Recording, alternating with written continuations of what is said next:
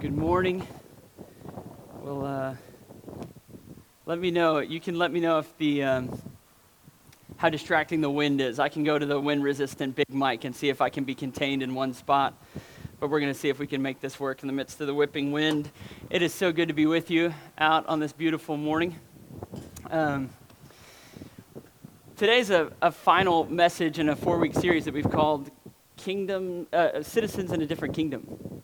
And this morning we're talking specifically about the language associated with being kingdom people. What does it look like to speak kingdom language?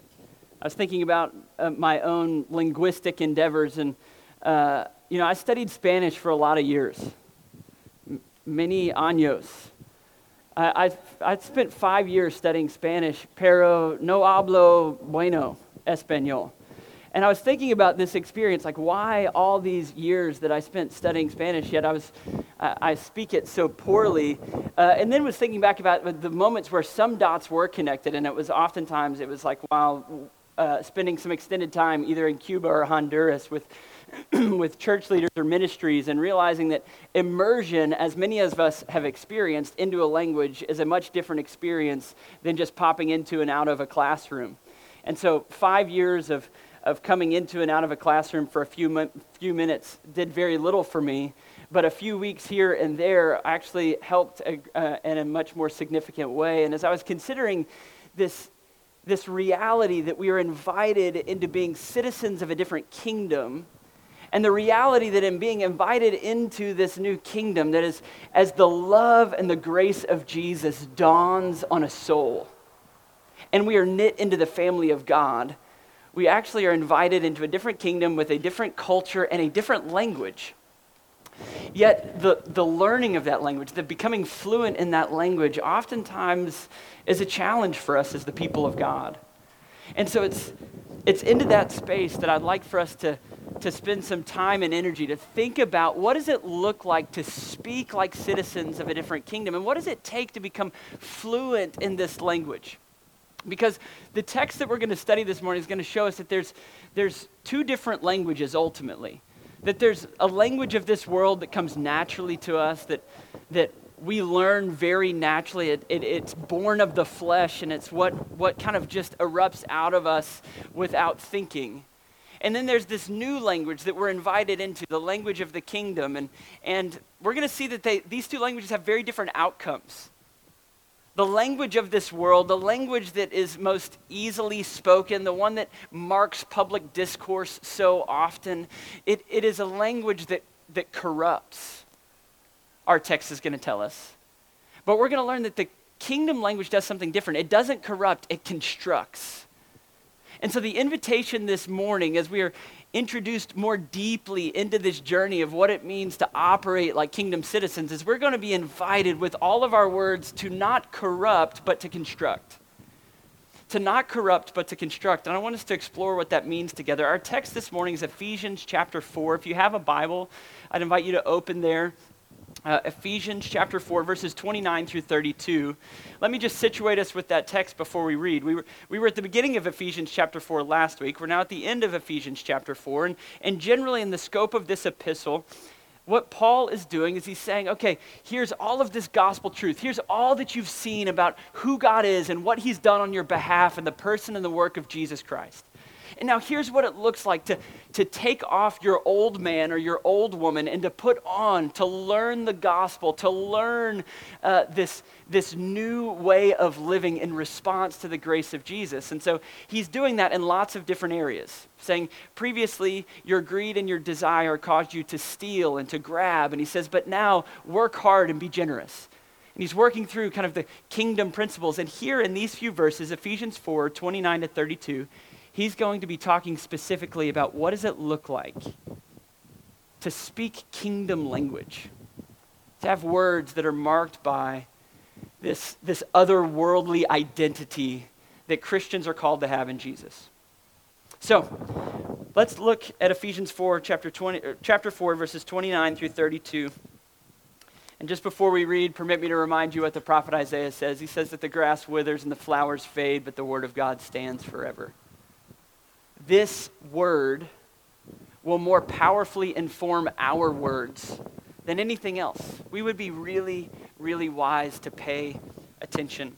Ephesians 4 verse 29 says this, let no corrupting talk come out of your mouths, but only such as is good for building up, as fits the occasion, that it may give grace to those who hear. And do not grieve the Holy Spirit of God, by whom you were sealed for the day of redemption. Let all bitterness and wrath and anger and clamor and slander be put away from you, along with all malice.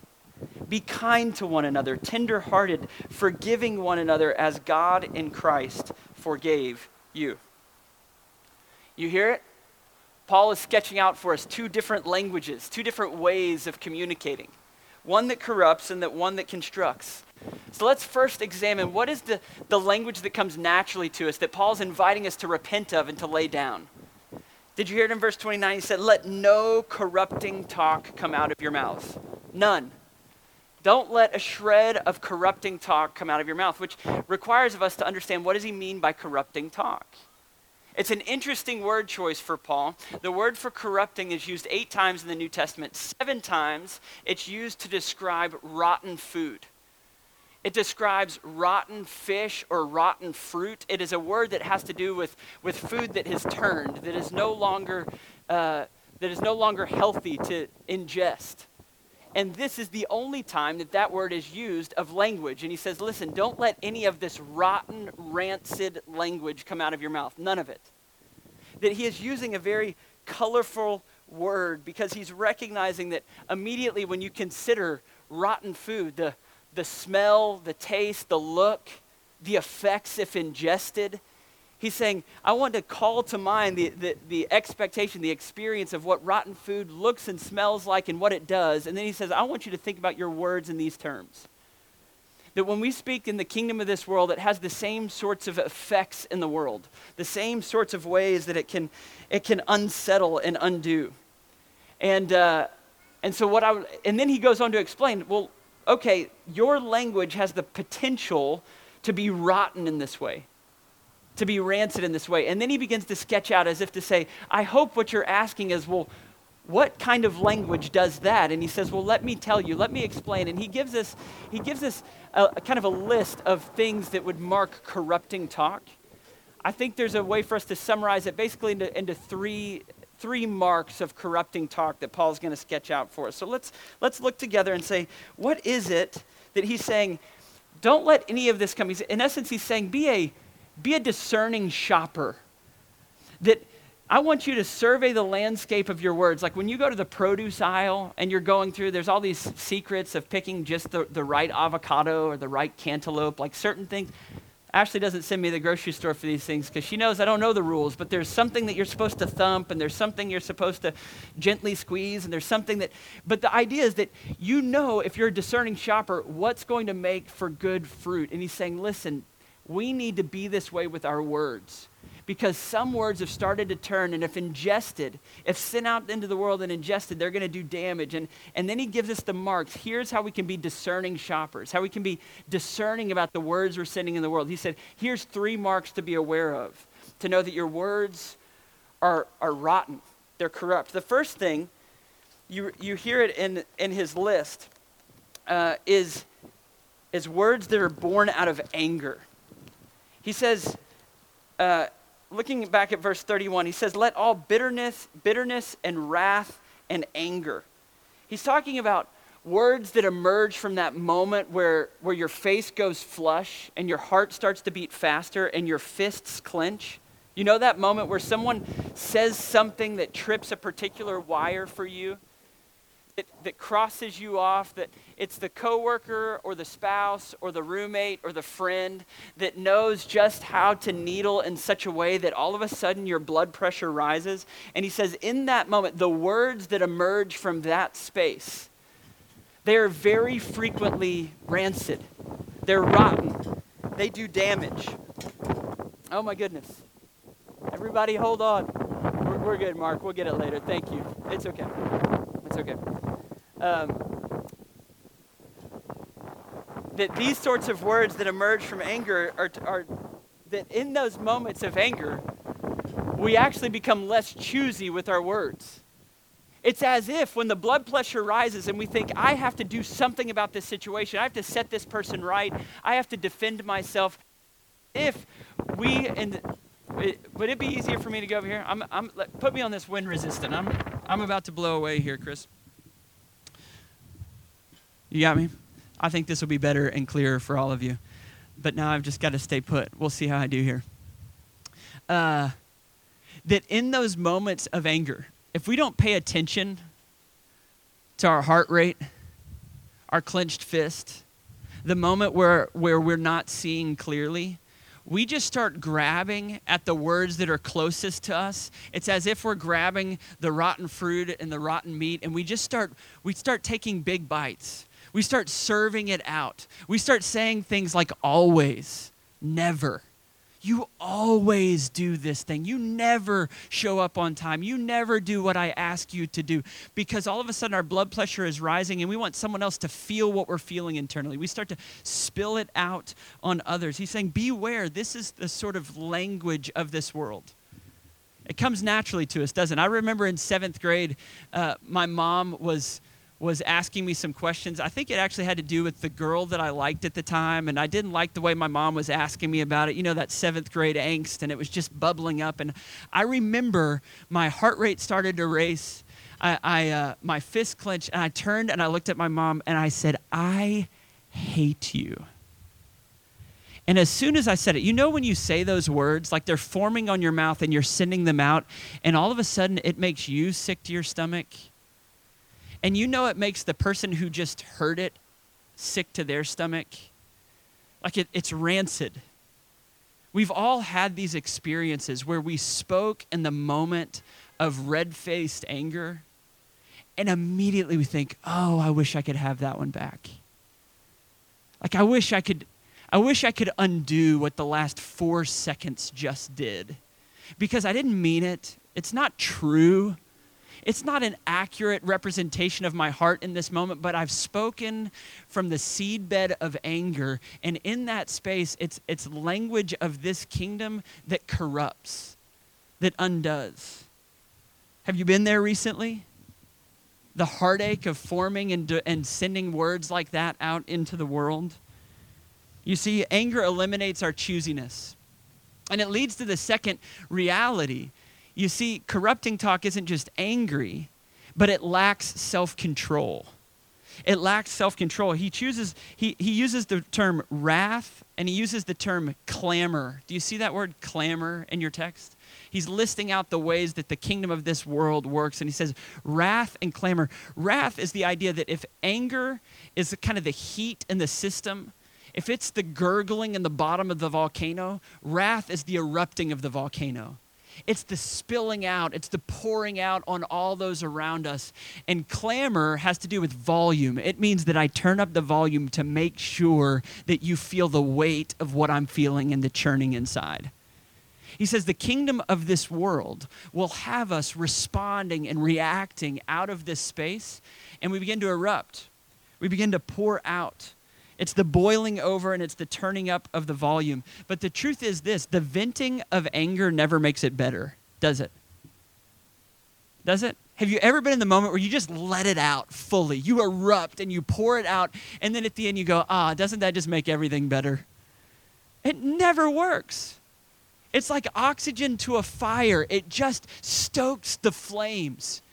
That as soon as we let it out a little bit, it's like the rush comes, and all of a sudden we're in this place where my boys and I were having this conversation. We were working through this text last night at our dinner table for no particular reason. It wasn't because we needed to talk about it for any reason. It just, we were talking through it. And so we ended up looking at some pictures. We Googled images of landscape after volcano eruption. Have you ever done this? You know what happens after the volcano erupts and it cools off? Everything is either gray and ashen or black. All color and life has been covered over.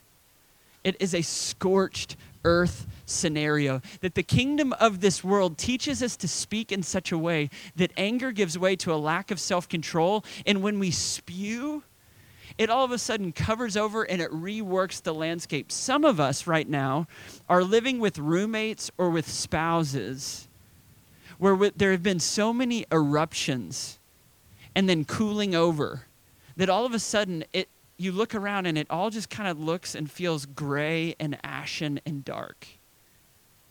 That we've had interactions at work with a coworker where now it's just awkward and tense because it's kind of, the anger has subsided, but the spillover and the eruption has squelched growth and life and color and vitality. And now what we have is this landscape that feels monochromatic.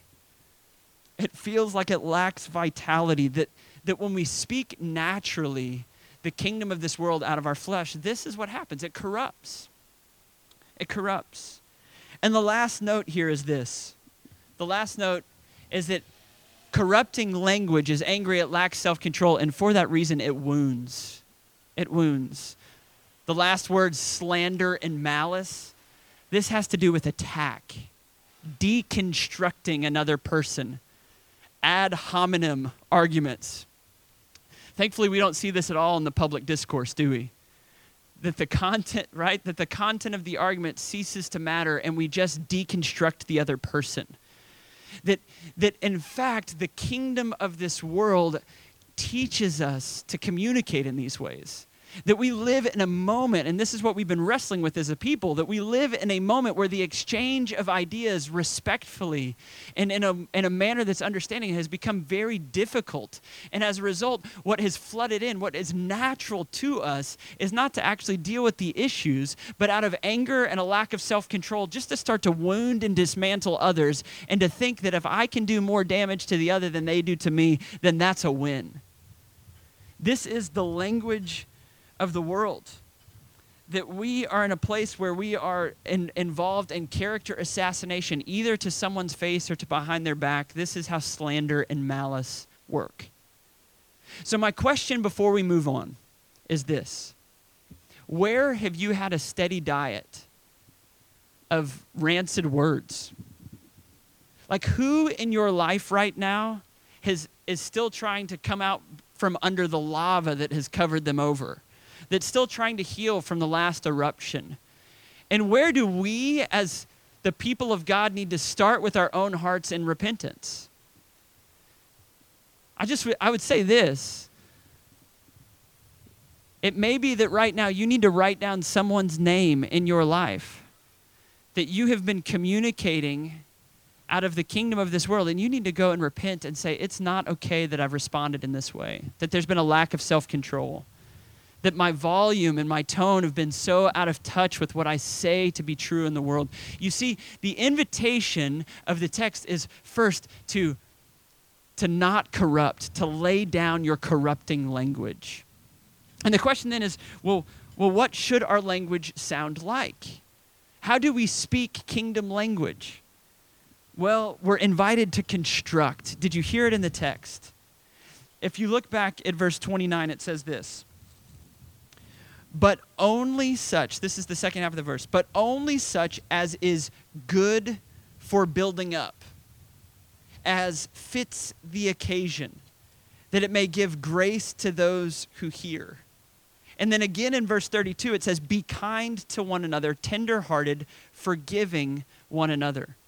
Here's the language of the kingdom.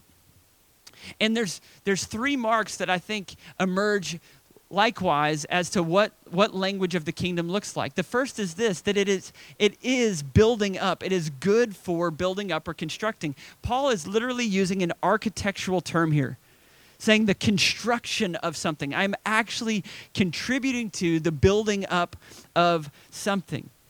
And the idea is this: each time we're interacting with someone, we actually have, as we become discerning with the words that we form and send out into the world, we have the ability with each interaction to think, this person in front of me is going to be more the man or woman they were designed to be when I'm done speaking than they were when I began.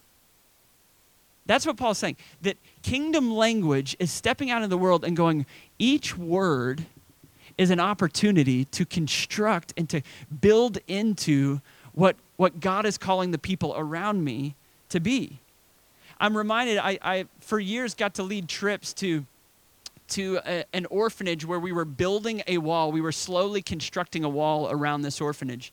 And I went back on several occasions, and we slowly over the years saw over this large kind of facility, saw a wall start to come up. And we would do our work while we were there, and then we'd leave, and we'd come back, and it was this progressive work. And while we were there, we would wake early, and you just lay bricks all day long. You just lay bricks, and you're working together because we were trying to create a safe place for these kids.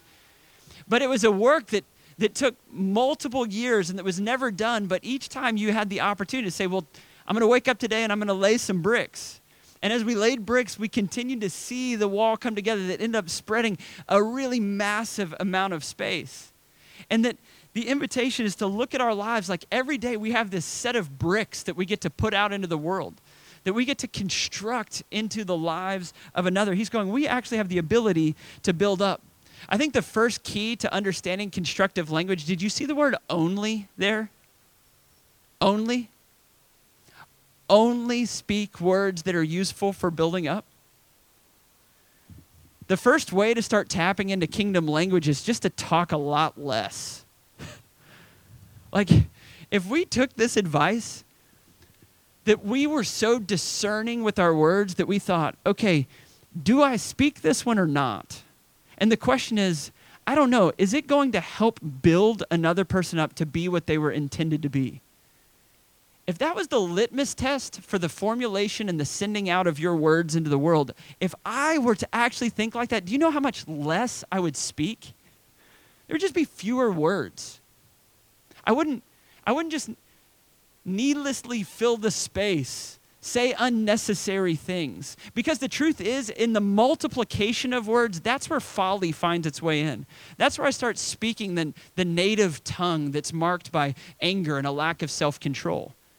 Can you see how lack of self-control and multiple words would be connected? That I'm not being controlled about the words that are passing over my lips because I just say whatever comes to mind.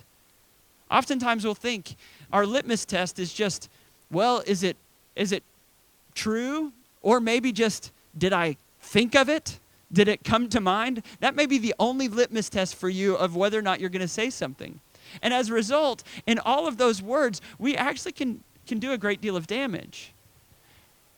The invitation from Paul is saying, listen, slow down, consider, and then only speak words that are helpful for building up.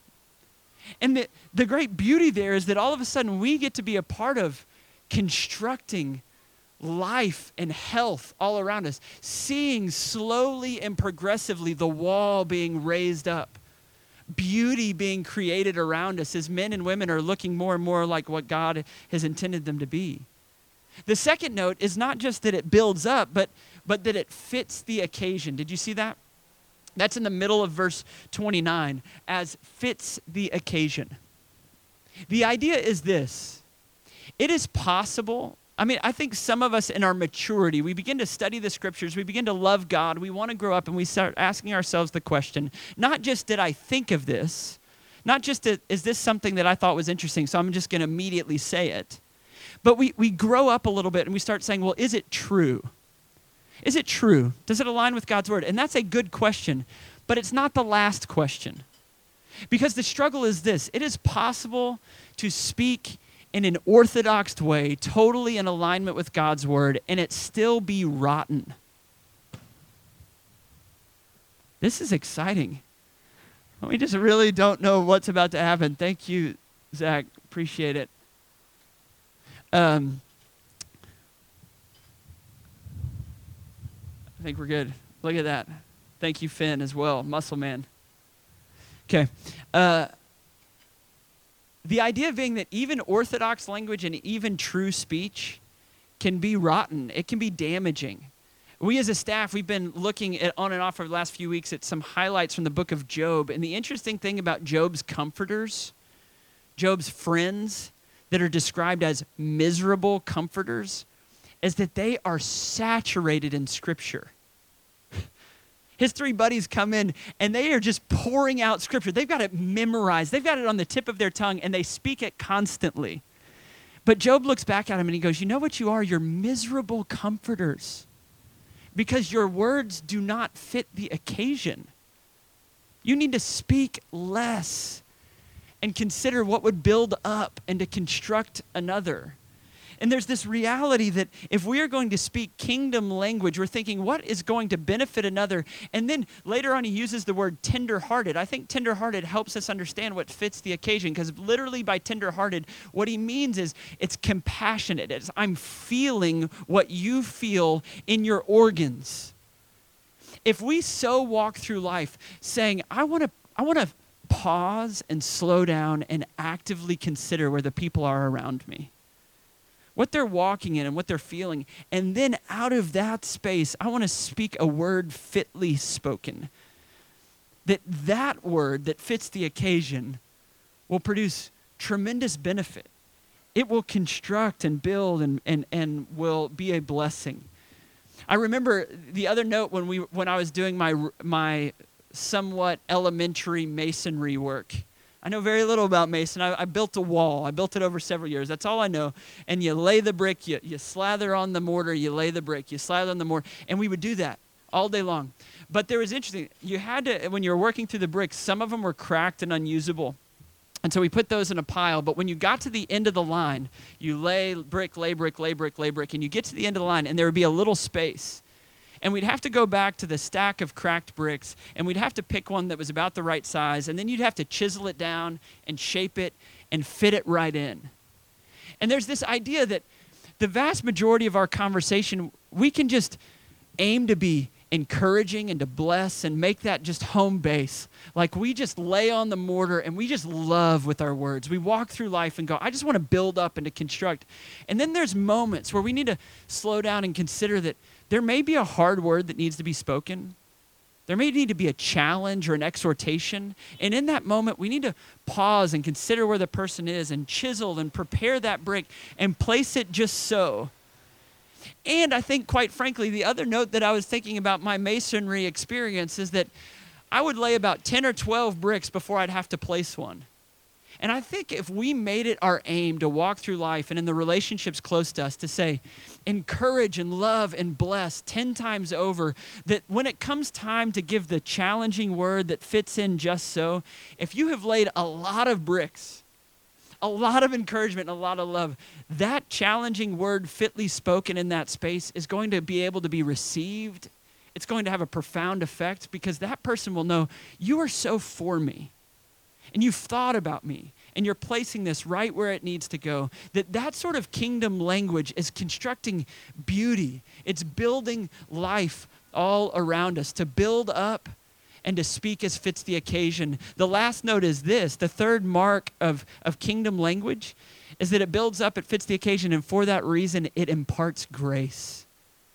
This is amazing to me.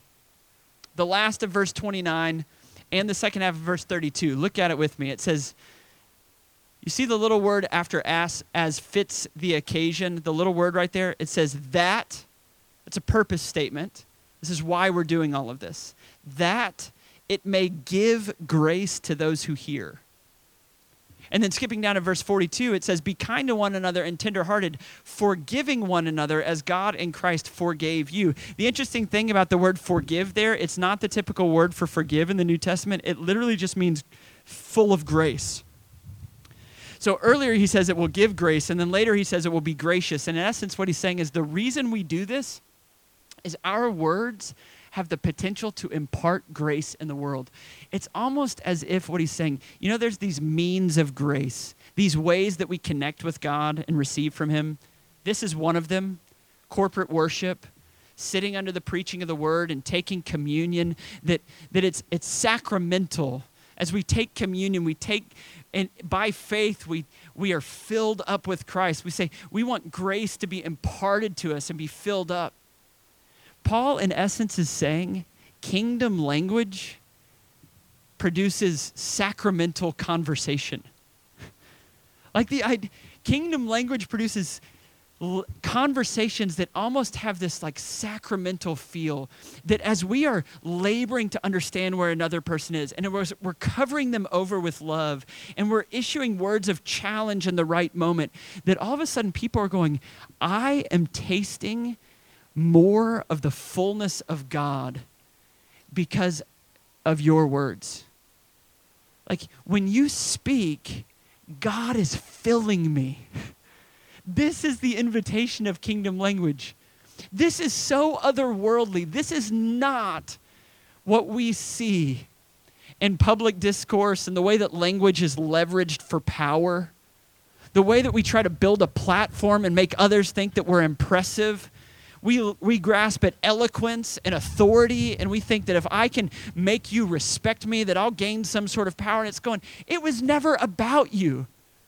And as long as your language is about you, it will be language that just like lead falls back to the earth. It is of the kingdom of this world. But when all of a sudden we realize that our words are a gift for the benefit of others, that if we walk through life going, I only want to speak if it's building up, and I want it to fit the occasion just so, because when it does, it will be nearly sacramental in nature. It will be imparting grace. People will say, I know what it means to be loved by God.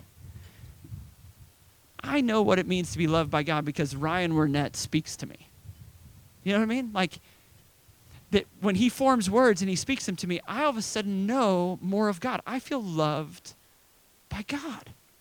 Like, that's kingdom language. That's the invitation.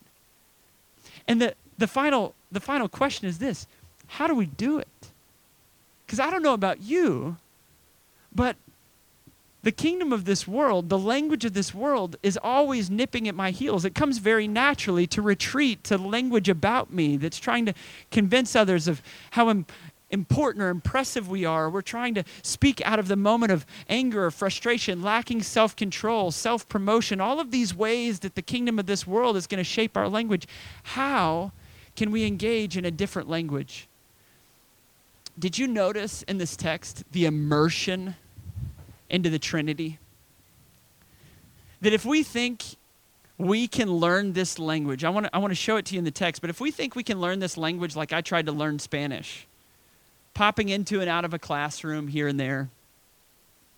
Like, I catch a church service here and there. Maybe I'll catch it online. Maybe I'll pop in and out of house church here and there. And thinking that by dabbling, we're going to be reshaped in the way that we speak. It was like thinking that I could pop into and out of Miss Arango's class and come out fluent in Spanish. Never happened. But in immersion, we begin to experience it. And this text immerses us into the work and the love of the Trinitarian God. Did you hear it? It says this. It says that God, it says in verse 30, do not grieve the Holy Spirit of God by whom you were sealed for the day of redemption. In verse 32, it says, be kind to one another, tenderhearted, forgiving one another as God in Christ forgave you. What you have here is this: God the Father sealing and forgiving his own, that he came to love his children and call them back to himself, that the Father adores you. The Father who created you knows you and loves you and adores you. And the way that we know it is through the work of the other two persons of the Trinity. That as he was seeking to forgive and to seal, he sent his Son, and his Son stepped into the world and he spoke grace. Like, people with awe, with their chins hanging open, would say, no one has ever spoken like this man. Who speaks life and power and truth and grace? Who gets down in the dirt with the woman caught in her sin? And he says, who condemns you, woman? Neither do I. Now go and sin no more. He speaks grace and life and truth and word fitly spoken. And what was poured back out on him was corruption and deconstruction. That people crying out, crucify. that people with their language poured out rotten language over this king that all he ever did was speak rightly and truthfully. And Jesus actually was deconstructed by the sin and the rebellion of the words and the hatred of this world, that he actually absorbed all that we deserve as he bled and died on the cross. And in this text it says, forgiving one another as God in Christ forgave you. That he absorbed all of this rancid language and then began to speak grace and life and hope over us. And then you see the Father, the Son, and lastly the Spirit. It says that you've been sealed by the Spirit, and do not grieve the Holy Spirit by whom you were sealed for the day of redemption. That the Father set his affection on us, the Son accomplished it, and then the Holy Spirit comes and seals us as his own. He says you're marked down in your heart by the presence of the Holy Spirit. And he says, let me tell you, as you are surrounded by the love of the Father, the Son, and the Spirit, he says, do you know how the Spirit reacts in the moments when you are pouring out rotten words? He says he's so grieved, and the word literally means mourns. It means very sad. Tears on his proverbial face.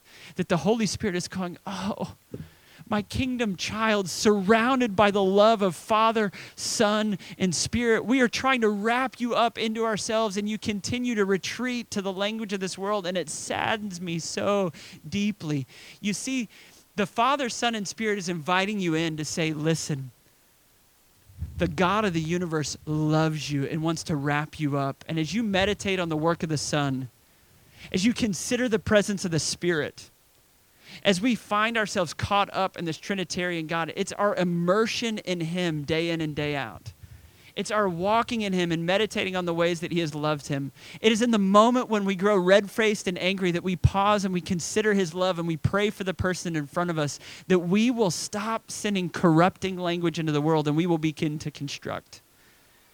And so would you receive the love of Father, Son, and Spirit this morning fresh and full? Know that he has forgiven you, that he loves you, that he has stamped you as his own. And as you soak in that, let us be the sort of people that take up kingdom language. Don't corrupt. Construct with your language to the glory of God.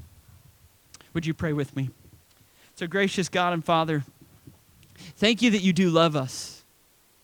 I pray that today where we have falsely assumed that you have anger towards us and wrath towards us, that we would behold your Son absorbing your wrath for sin and turning your wrath towards love and affection for us. I thank you that through faith in Jesus that we are ushered into a total different way of existing. I pray, God, that we would be people who receive your grace. I pray that if there's anyone here today that is new to your love, that if that's you, that as you're hearing this, that feels otherworldly, would you hear this good news even in this moment of meditation? That there is a way for you to come home to the kingdom of God, to be marked by a different spirit and a different language, that by faith in Jesus, you can find entrance into the Trinity, to be loved by Father, Son, and Spirit, and to be made into a new person. By simply admitting your sin and placing your trust in Jesus and committing to walk with him in faith, that you can be transformed and see the landscape of your relationships move from being scorched earth to being vital as people are built up around you. God, would you make it true that we're the sort of people that in faith step into that space and build up those around us for your glory. We love you and we bless you in Jesus' name. Amen.